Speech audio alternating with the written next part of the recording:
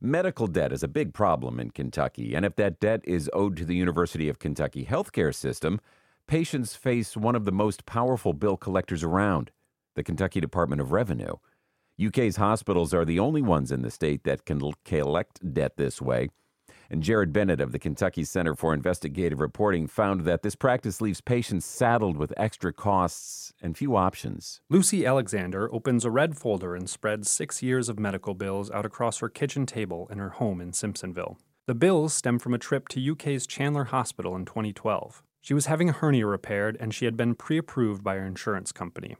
About 5-6 months later, I get a bill in the mail for $25,340.93 from UK Hospital. I was in shock. I was scared. I thought this has to be a mistake.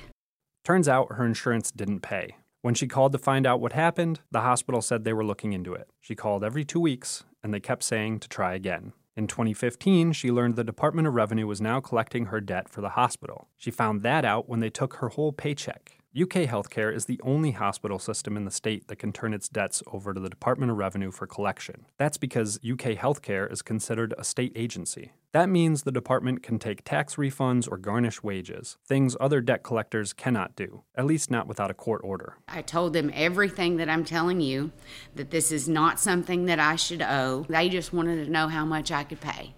Reluctantly, Alexander set up a payment plan 5 years ago. $100 every 2 weeks, so $200 a month, and then they take my state refund taxes every year. She's been fighting this. Let's see here. And she keeps meticulous records. So not only did I owe this money to UK, the $25,000 that they're saying I owed for the surgery, now they're tacking on another $11,000 in fees and interest. When the Department of Revenue collects, it adds interest and a 25% collection fee. The state keeps that money. A KYCIR analysis found these are the highest fees in the country. That fee is not at all related to the actual cost of recovering the amount in collection. That's April Kuhnhoff. She's a staff attorney at the National Consumer Law Center. She says people who are treated in an emergency situation can't shop around for the best price on medical care. And if they can't pay and go to collections, and is really just a punitive fee and being assessed without any regard for ability to pay, or without regard for the reason that the consumer didn't pay. The State Department of Revenue doesn't just collect a fee. They add interest on top of that. Right now, the rate is 7%. That means in total, they're adding at least 32% to every bill they're collecting for UK's hospitals. Data show that in the last 10 years, the Revenue Department has collected $76 million from patients this way. That includes $14 million in fees and $4 million in interest. A dozen other states collect medical bills for certain hospitals, but none add as much in fees and interest as Kentucky.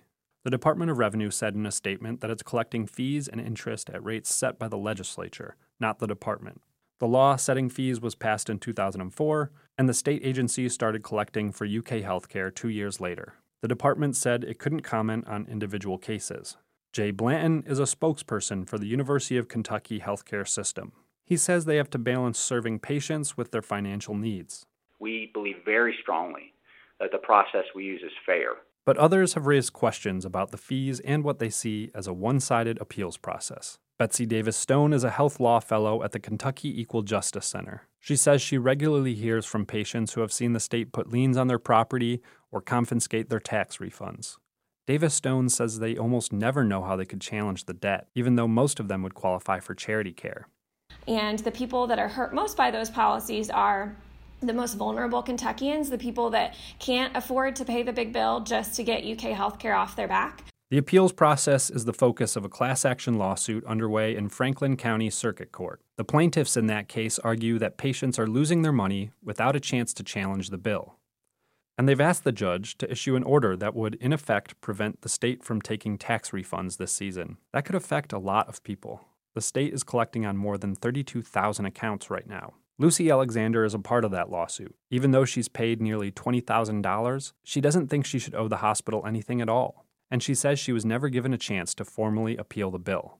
If Alexander owed money to any other hospital in the state, the hospital would have to take her to court before taking her paychecks or tax refunds. She'd be able to make her case before a judge.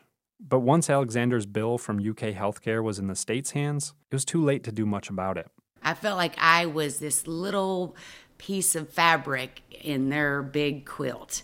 You got nowhere with them. They said, this is how it is, you owe it, and you're going to pay it. While she makes payments, the debt continues to grow.